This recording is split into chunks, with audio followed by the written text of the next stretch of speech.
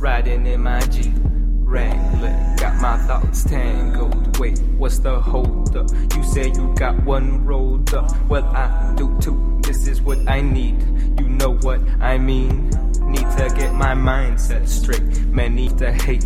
Swerving from lane to lane. Passenger rolling a paper plane. Shit ain't the same. People change. I get better and you stay lame. Don't give up about the money of fame. So if we get rich, there's no one to blame but the haters hating on the game and the people screaming our name. Don't tell me that I cannot live my dream. This is all I got. I can't be what I'm not. Only speak of what we've been taught. What we've been taught.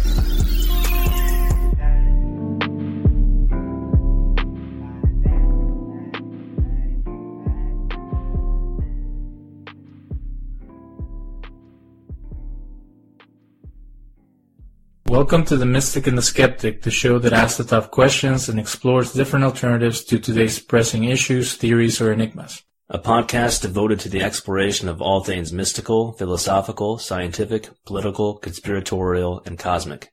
Join us in an exploration of the mystic-skeptic mindspace.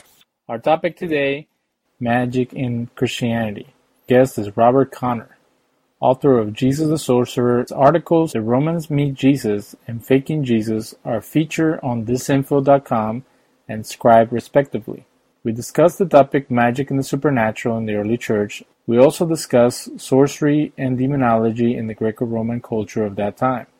Well, let's talk about Matthew 11:18. There, Jesus said, "For John came neither eating nor drinking, and they say that he has a demon." And then in your paper, you contrast that with the passage where in Luke where Jesus is accused of being in league with Beelzebub. I had never thought about that passage about him being called a demon, and then you quote Jennings and Liu, who say that in some sense what they're really accusing Jesus is being a commanding officer of the power of Beelzebub, or in other parts of your paper you say that he was using Beelzebub for his purposes, that Jesus had like some type of stronghold on Beelzebub. What can you explain that for our public? The writer Lucian, who is extremely skeptical about exorcism and about magic in general, talked about driving out a demon with the help of a more powerful demon. Or to quote Lucian, he called it driving out one nail with a bigger nail. When the church historian Eusebius got around to talking about some of Jesus' competitors, he talked about them in terms of using a powerful demon to drive out a less powerful demon. So this was a common accusation or a common metaphor in the case of Lucian, driving out one nail with the help of another. The thinking is, again, going back to that common denominator, everything happens because of spirits. If you're going to get rid of a demon, the way to do it is to enlist a more powerful spirit, which in the case of people critical of Jesus, it would have been logical to say he has Beelzebub. In other words, the Jewish leaders who come down from Jerusalem to see what's going on in response to Jesus' miracles. And their conclusion is he has Beelzebub. In other words, he has a very powerful demon. He has the ruler of the demons, and he's using the ruler of the demons to drive out lesser demons. then when Jesus points out that people are saying of John he has a demon, why would they say John has a demon if John was not doing any kind of powerful works? They would be using that to explain miracles, wouldn't they? Isn't that how you explain miracles? You have a spirit. You have a spirit helper. It's either the spirit of God or it's the spirit of Satan. But you can't perform miracles on your own. You have to have help from the other side. So if there was an accusation out there rolling around that John had a demon, it would imply by saying that John was doing something so powerful and so uncanny that there would seem no other explanation than to say John has a demon. Then when Jesus comes along and begins to do something even more powerful, more uncanny, the explanation would be, well, he has a more powerful demon. In other words, Beelzebub. So he drives out demons by the ruler of the demons.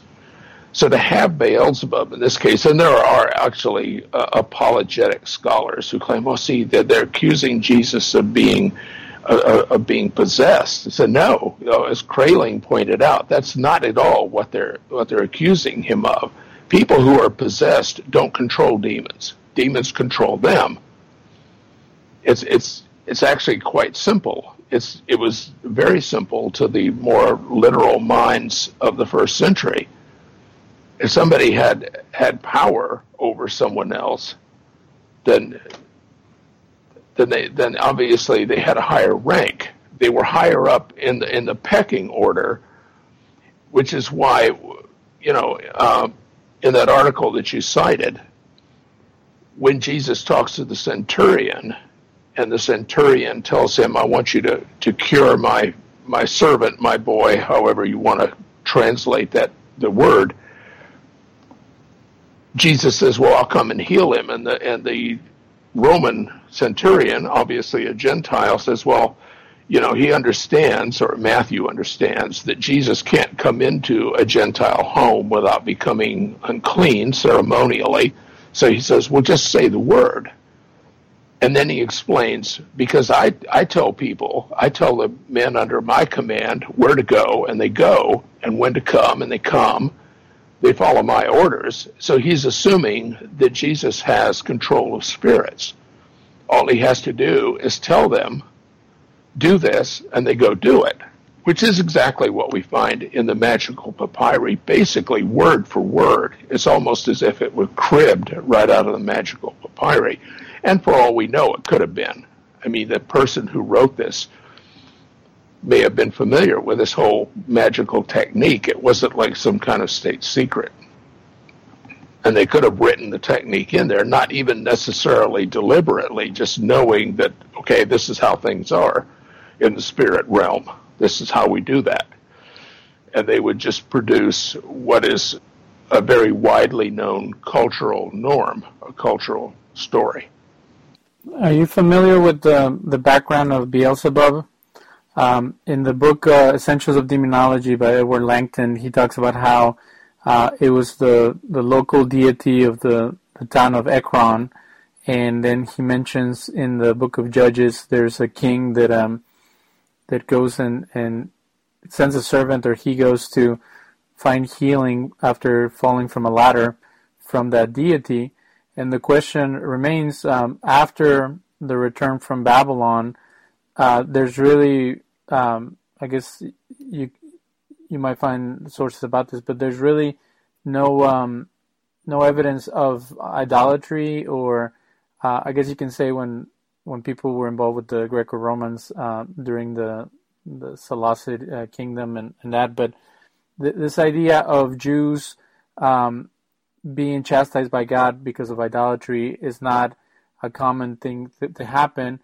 So another interpretation would be that they are talking about demons, but what they're really talking about is that he is using the power of another deity, and that he's somehow a pagan, or he's performing miracles by the god of Ekron that ends up being Beelzebub. Are you familiar with that?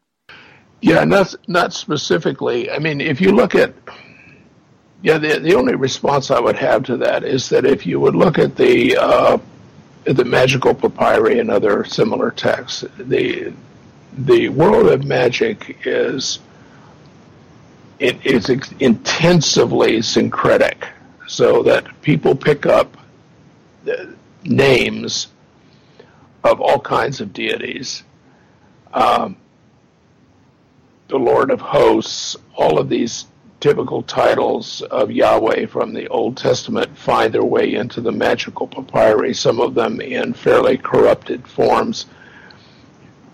And you also find lists of deities, Greco-Roman deities, all sorts of deities, the various names attributed, the epithets attributed to the God of the Old Testament, all kind of thrown into this salad.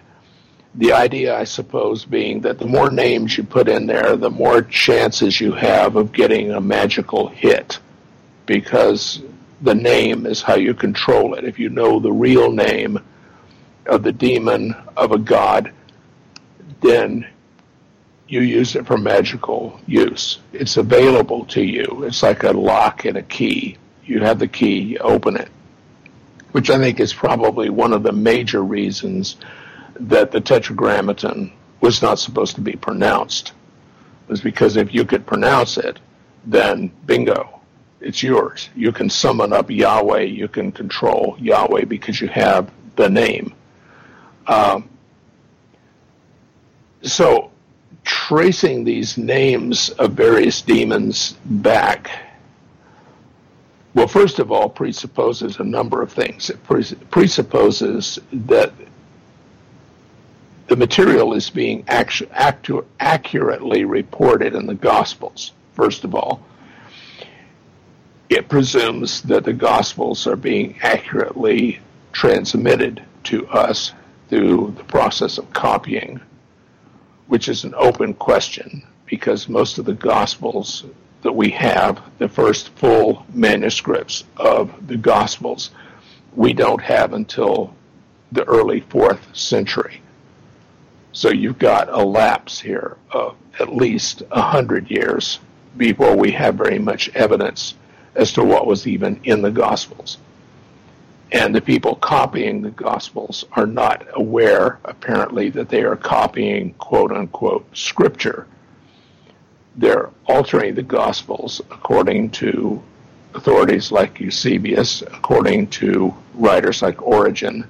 They're making changes in the Gospels in response to criticism of the Gospels, which is probably why, like I mentioned, there are no exorcism stories in John, and why the whole raising John the Baptist changes, each story changes from Mark to Matthew to Luke, and is not mentioned at all in the Gospel of John. So it's kind of hard to be specific about where some of these ideas are coming from.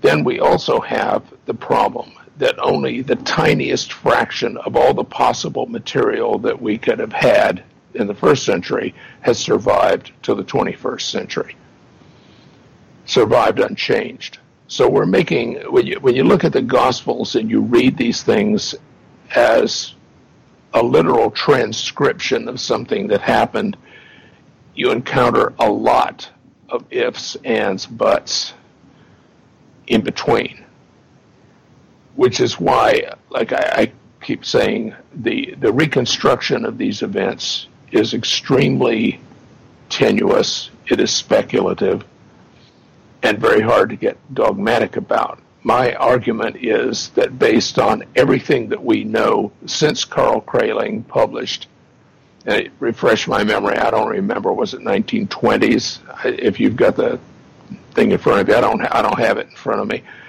But in all of the stuff that has come to light since the 1920s, all that material argues that Carl Kraling was probably as close to right about this as anybody's going to get. Because, whenever we hear scholars or researchers bring up issues like these, it always goes back to some of the so-called accusations of the Jews against Jesus, such as witchcraft or in league with Satan, and there's contention if Jews even believe in Satan or the devil, and then people finding things in the old versions of the Talmud or in the legends of the Jews, and then running with them. So the real question is, this idea of Jesus being either possibly a necromancer or a magician or a sorcerer, are these independent ideas, or do they come from these accusations that the people of his time did not believe him and thought that whatever he was doing was from somewhere else? Because I feel that it could fuel more anti-Semitism. And if you look into some of the websites that are out there, they're always looking for reasons to attack the Jewish community, including giving people reasons to doubt the message of Jesus. Yeah, I appreciate your point there, but and I would say unequivocally and categorically to anybody listening to this program that pagan writers were very clear about making accusations of magic against Jesus and the early Christians. I mean, it's basically every pagan critic that has survived, that any of their writings have survived, make the accusation specifically of magic against Jesus and the early Christians.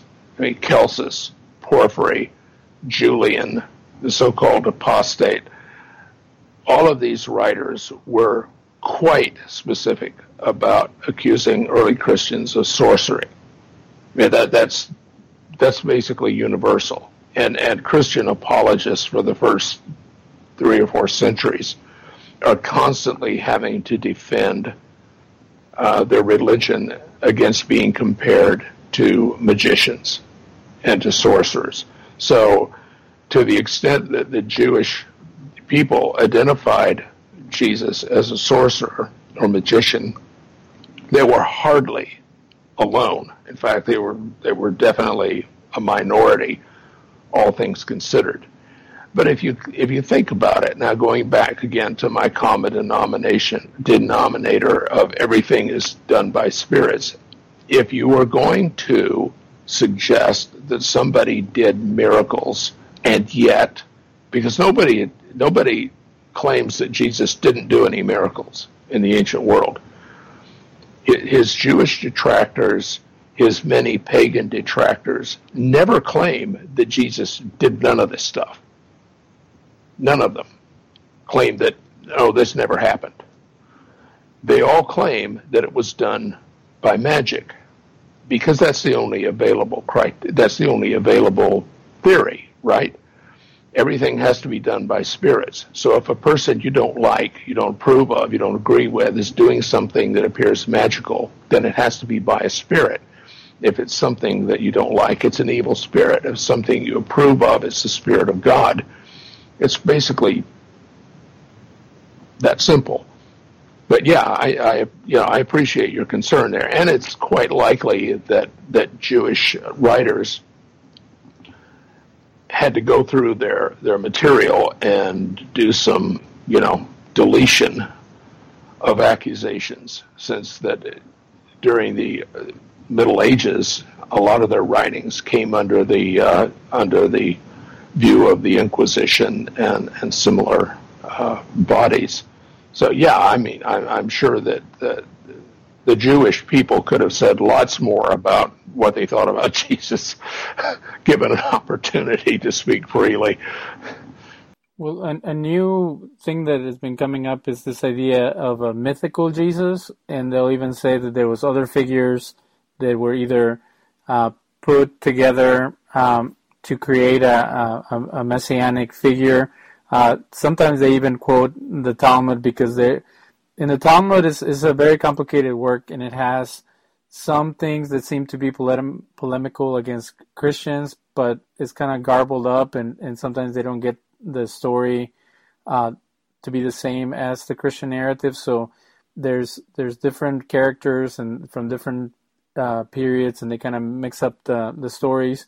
So they'll look at that and they'll say, well, maybe that's what happened in the New Testament. Maybe there was different messianic leaders that people were attracted to, and then after the destruction of the temple, they decided to create this religion to either appease the Romans or to spread some type of message, and they developed this mythical character with all these powers and all these abilities.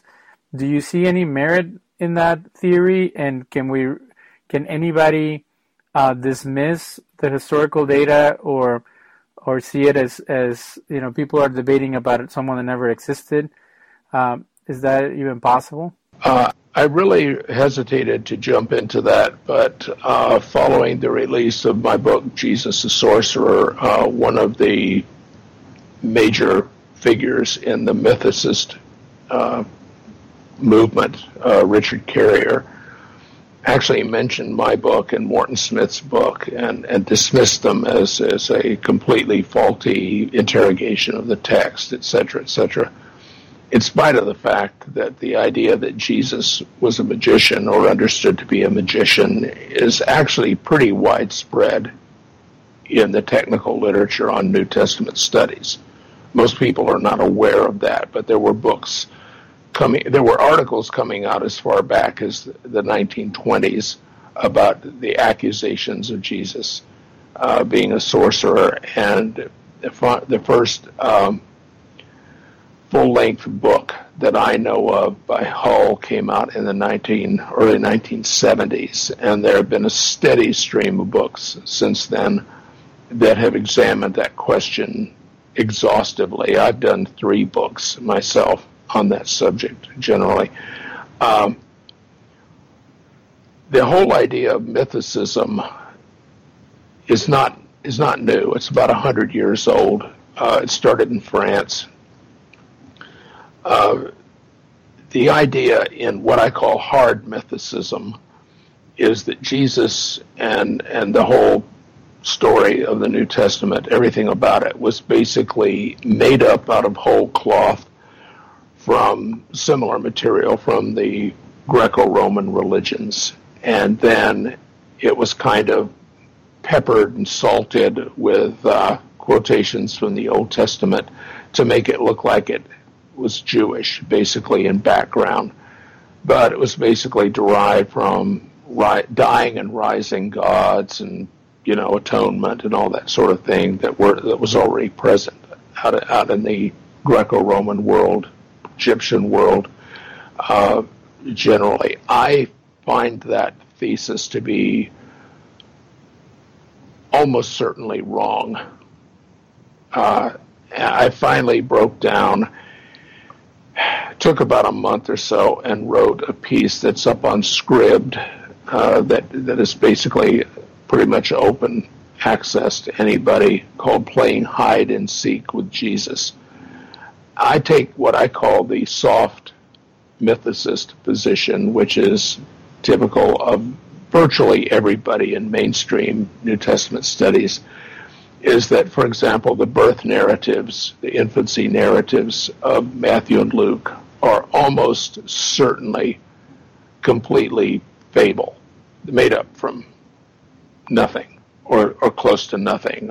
There's no reason why a peasant coming from some tiny village in Galilee, there's no reason that anyone would know anything about his childhood or even care what year he was born or what the circumstances were. So this is all backfilled after Jesus becomes the Christ.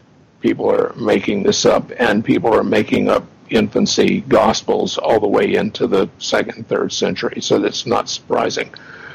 I consider that probably 50% at least of the material in the New Testament relative to Jesus is either taken out of context, probably because the context wasn't even known at the time or remembered at the time the gospel was written.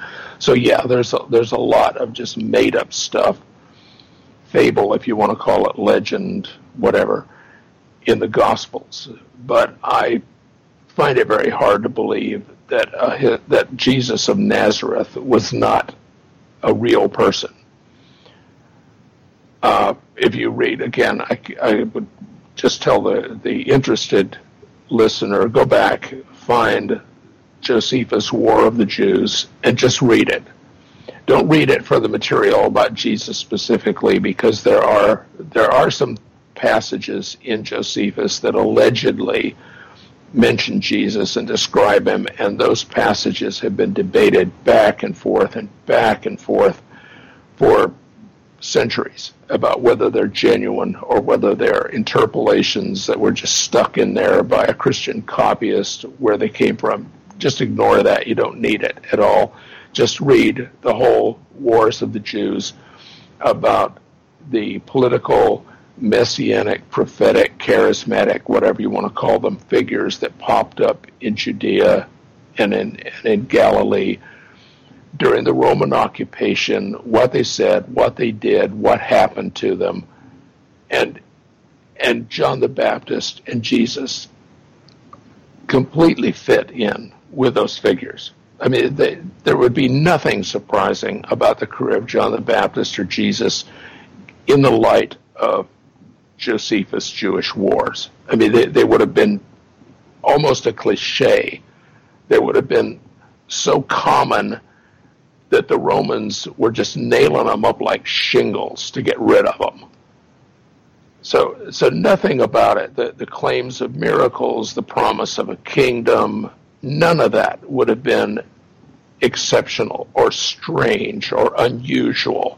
I mean, that was just the grist for the mill of a people who were being ground down and immiserated and basically subjugated by a foreign power. And that was the religious and political response. Not that there was, in the Jewish mind, any difference between politics and religion, as you know. So, yeah, I'm aware of that. The guys that put this out, Robert Price is one person who has advocated this position. Richard Carrier, as I mentioned, is another. I find the position of total mythicism, what I call hard mythicism, I find that extremely hard to believe. And I would emphasize to your listeners that no matter how much press that gets, that is a very, very tiny minority opinion among even skeptical people who have studied the New Testament. I can't think of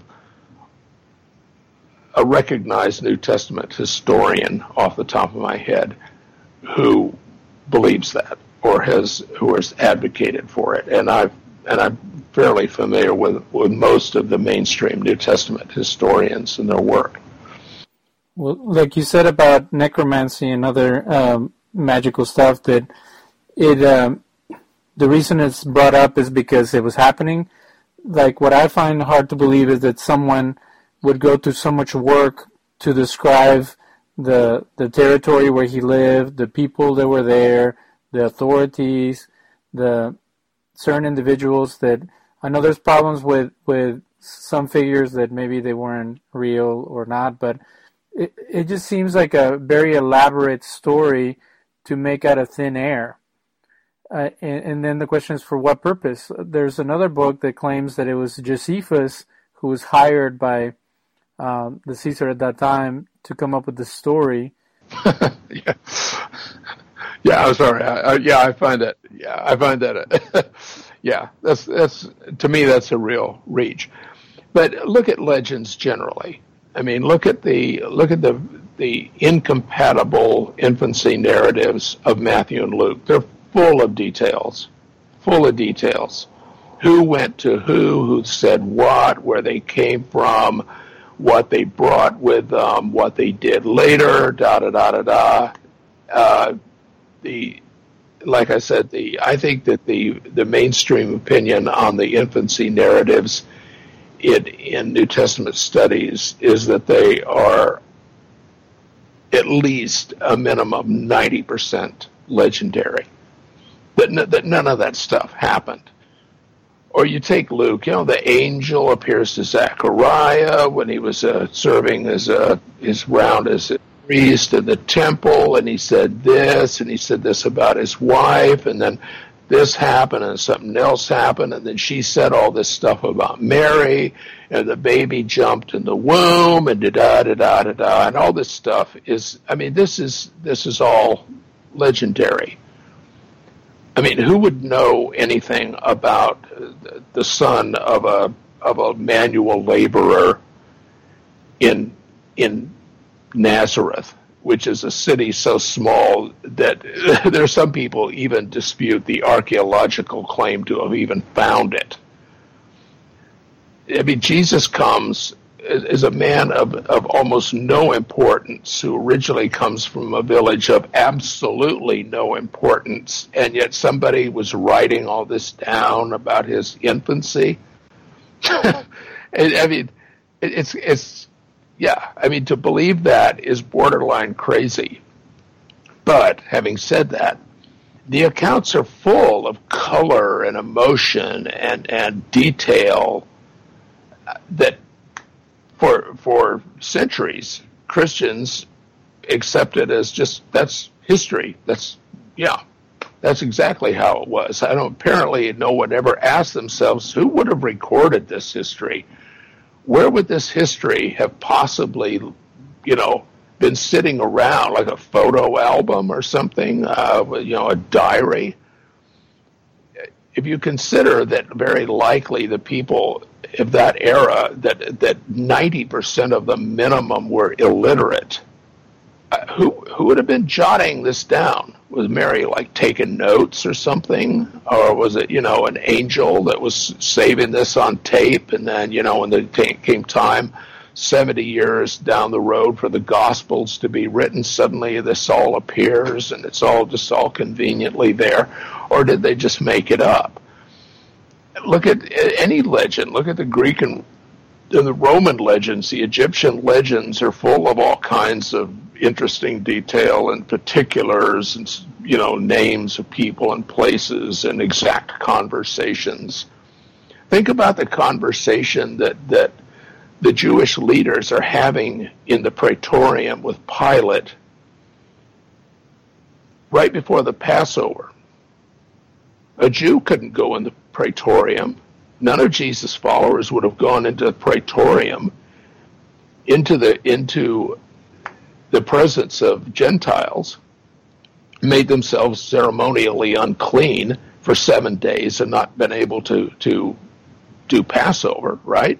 So how did they know all this conversation that supposedly took place between Jesus and Pilate and the Jewish leaders and Pilate and all the rest of this? Where did they get all this information? How did they know that? It was a court stenographer, writing it down, and then it became public record.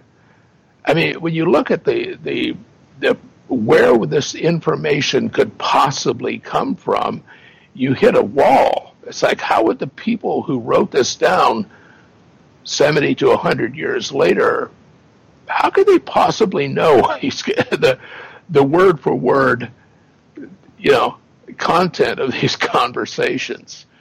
It's just simple things like that, simple questions like that, basic stuff that makes the typical New Testament scholar who is looking at these documents critically step back and say, okay, wait a minute, a lot of this is not totally adding up. So with that in mind, how do we discern what could be possible to have happened and what was fabricated? You have to go with probability. That's a pretty easy question for a historian. Any historian will tell you go with probability. What is the most likely thing to have happened?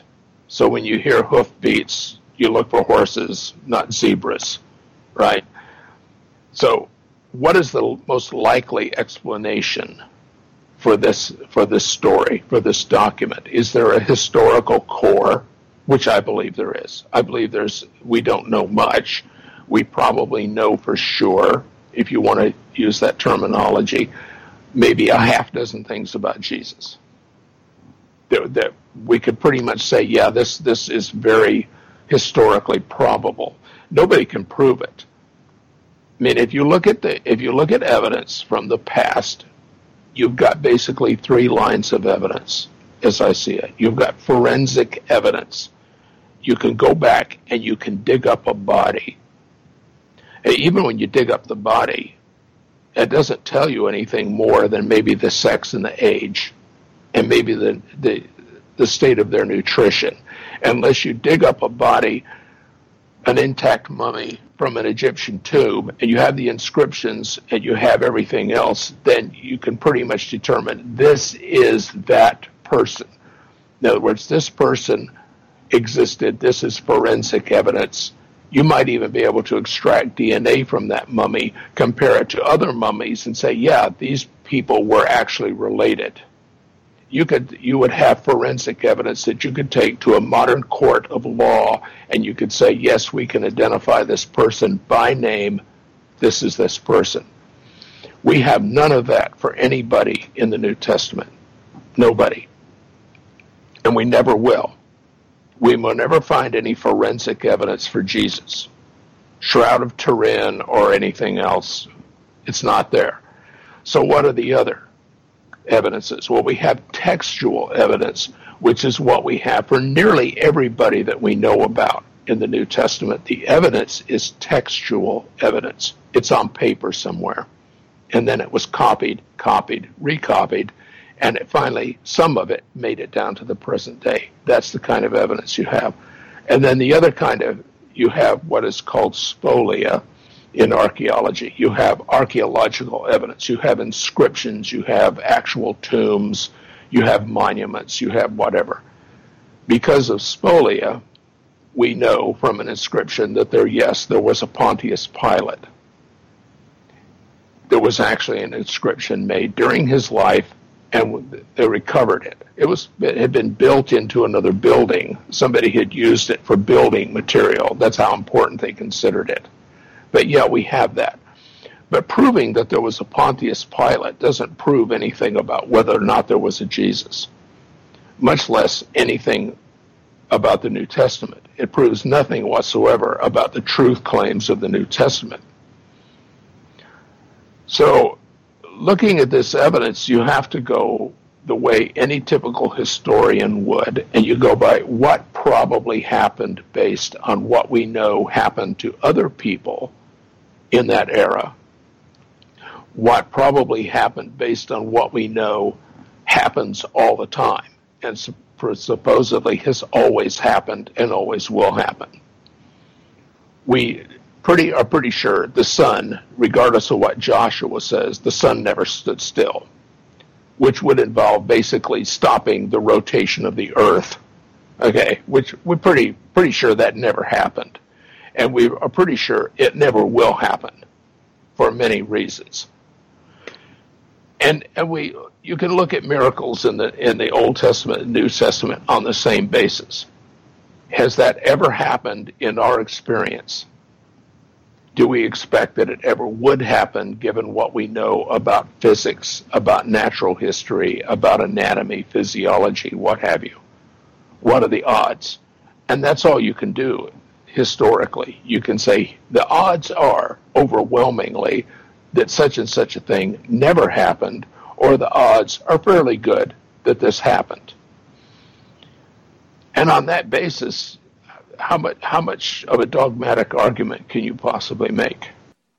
So when you talk about Lucian and other critics of Christianity, by rebutting the story of Jesus, is it were they fighting ghosts or shadows? Like, just because someone comes and says, my Savior was born 200 years ago and he brought salvation to all humanity, does that give enough credibility that was a real thing, or is it just a group of people who could have made up a faith based on loose ideas? Well, there's no way to know, but I can tell you that there were all kinds of savior religions and savior cults all over the Greco-Roman Mediterranean world.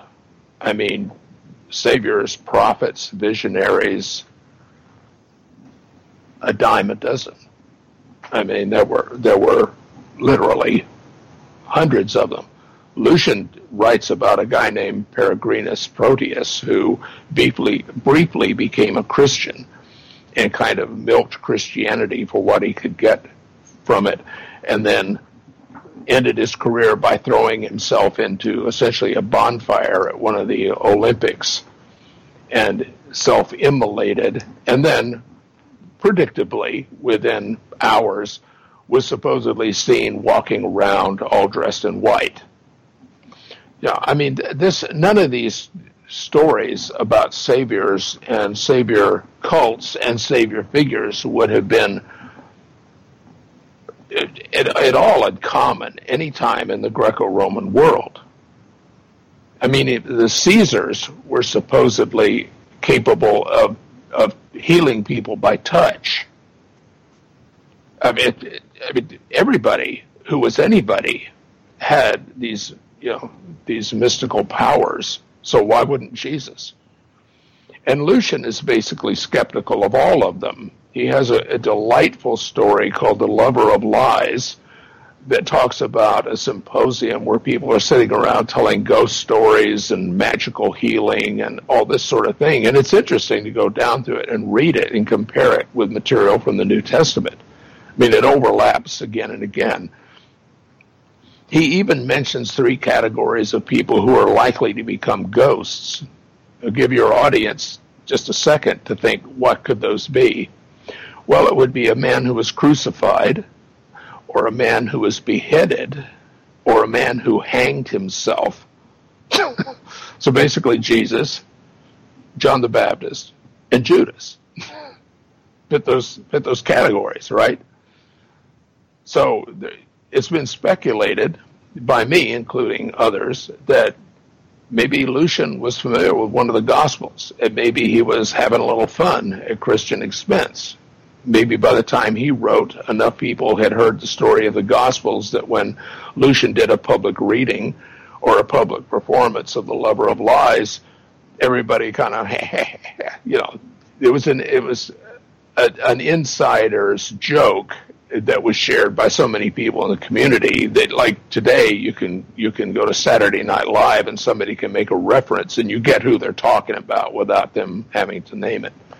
Are you familiar with the idea that part of the construct of Jesus being the Son of God and like begotten by God comes from some type of polemic against the Caesars, that since Julius Caesar had declared himself God, that then there was like the Jewish version of that, and now you have someone who's actually taking the divine right of the kings of Israel and Judah to the next level, where now you have someone who's actually representing the true God as compared to someone being divino philus from the Roman side. Actually, if you read the New Testament closely, Jesus becomes the Son of God on 4 different occasions, depending on who you're reading. If you're reading Luke, he becomes the Son of God at his conception. If you're reading Mark, he becomes the Son of God, it's announced when he's baptized. By the time you get to Paul says distinctly in Romans, he was declared the Son of God by his resurrection from the dead.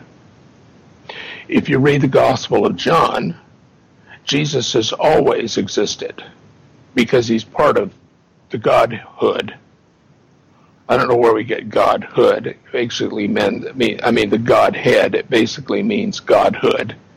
It means belonging to God, the group the Trinitarians call God.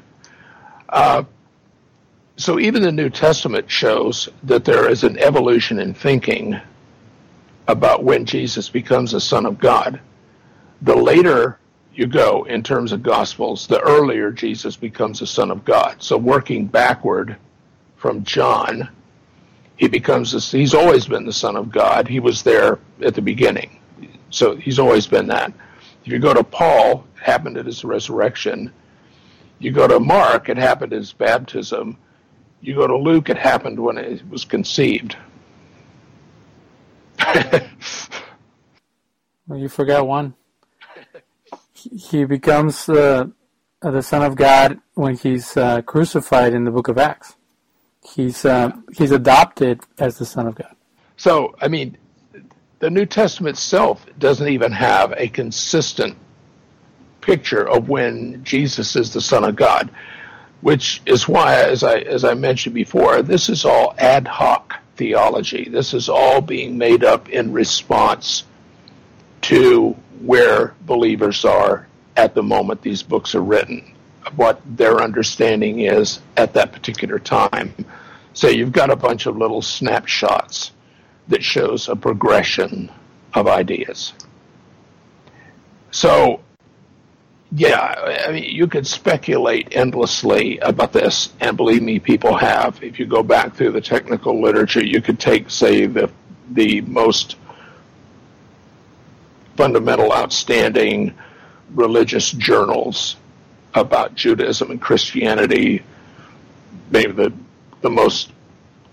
top 10 or 12, and go back from the beginning of their publication, in some cases a little over 100 years ago, all the way to the present, and read back through them, scan them, and I guarantee you will find the most amazing difference of opinion and differences of interpretation and fights that have gone on for 100 years over maybe just one verse. People actually becoming rather bitter and exercised about what the meaning of this verse is. And then, like I said, it's all speculative. You have no way of going back and asking anybody who knew where it came from, what it meant. Well, in the last minutes of our show, I wanted to ask you about in the Gospel of Mark. There's a passage where Jesus is being confronted by the Sadducees, who are part of the Sanhedrin, and there's this question about him coming in clouds of heaven and sitting at the right hand of the power. And they were saying that the power is kind of like a Galilean way of saying God, that is kind of like a respectful way in the Jewish religion. But there's this idea of, are they truly accusing him of blasphemy for saying that, or are they just kind of, if you were to build a case against Jesus, and if the first thing is that he was a necromancer, and the second one was that he was in league with Beelzebub, and then you keep building it up, and in Mark you don't see that conflict as much as you see it in the book of John. But what was the final outcome of that type of conflict that he had with the authorities? Did you see it? Was it building up as him claiming to be related to God in some way in the first gospel, or is it more of a leadership and authority issue? No. Yeah, I cannot imagine that Jesus, the Jewish person who said that if you disobey any part of the law, you will be the least in the kingdom of heaven. To me, that sounds like a completely Jewish, basically Pharisaic position to take. I mean, to me, that makes perfect sense. That Jesus is 100% Orthodox, what we would call Jewish, observant through and through, completely. And if you start from there, then Jesus claiming to be God would be nuts. Okay, that makes no sense whatsoever. And if you look through the Gospels to the passages typically quoted to prove Jesus' divinity, I think it's very easy to demonstrate that there is a theological progression. There's an evolution of thinking that basically ends up kind of manifesting itself as what would be called apotheosis from the standpoint of the Roman emperors. And it's not so much that the emperor per se became a god. It was the idea of the noumen, or the spirit of the emperor as head of the Roman state, was divine, which was, again, totally in keeping with the understanding of rulership basically all over the world, right?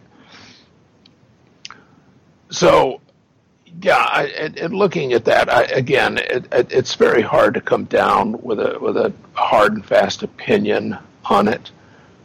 But I would say that if you look at it, it evolves until finally, by the time of John, Jesus is still kind of not. In Greek, it's very hard. Well, it's hard to explain it to capture in English what John 1 verse 1 says in Greek.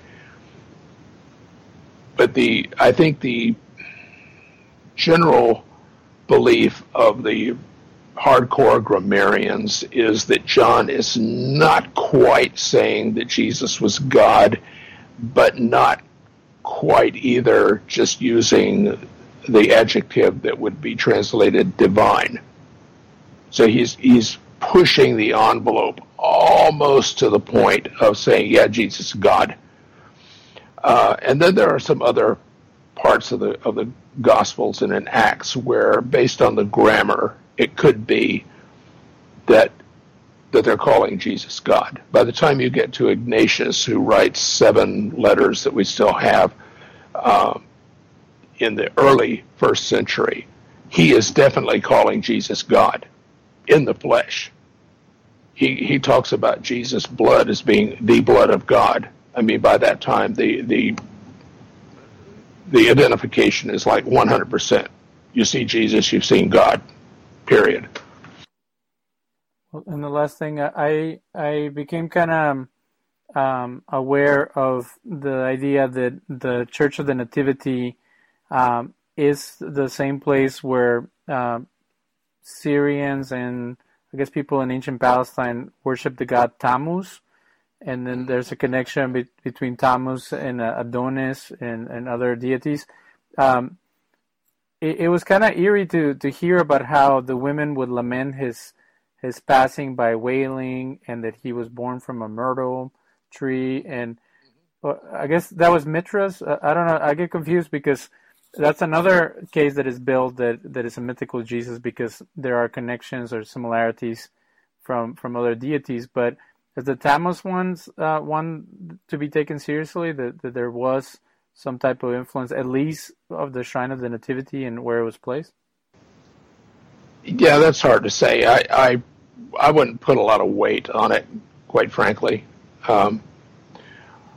I believe it's been pretty well established, but a lot of Christian shrines and churches are built on pagan holy sites. The Vatican is actually built on the top of an old pagan cemetery, which a lot of people don't know. I didn't know it until fairly recently.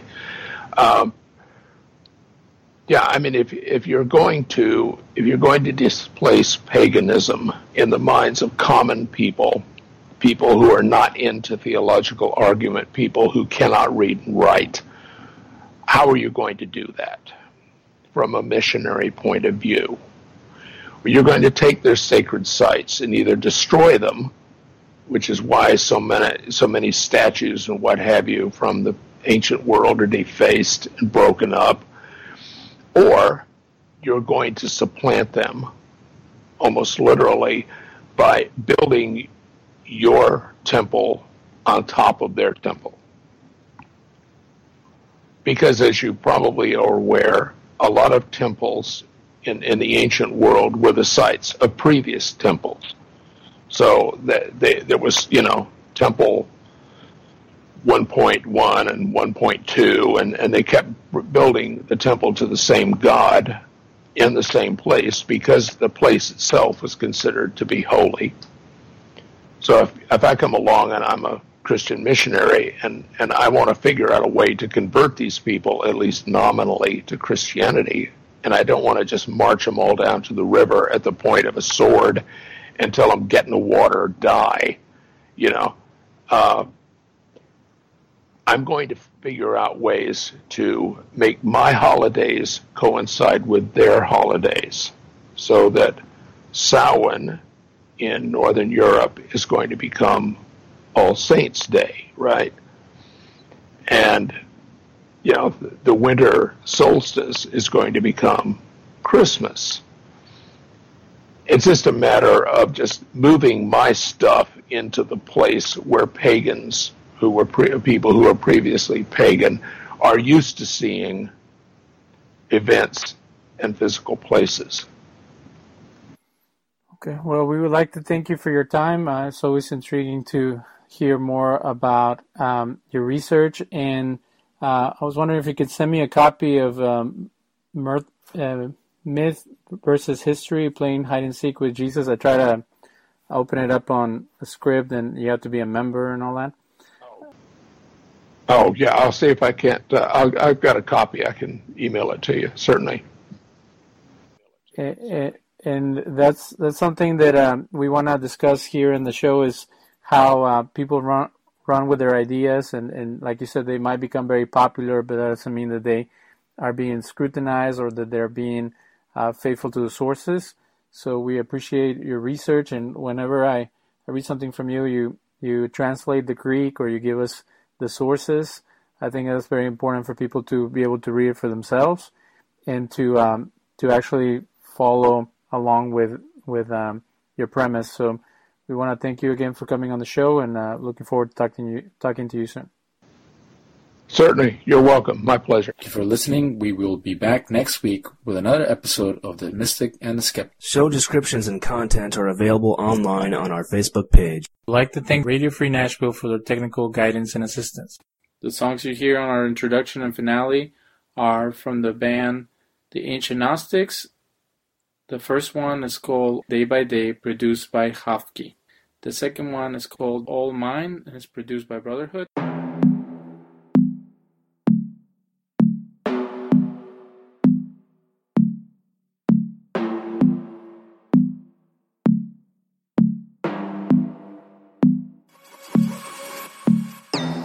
I know I ain't been here for a long time.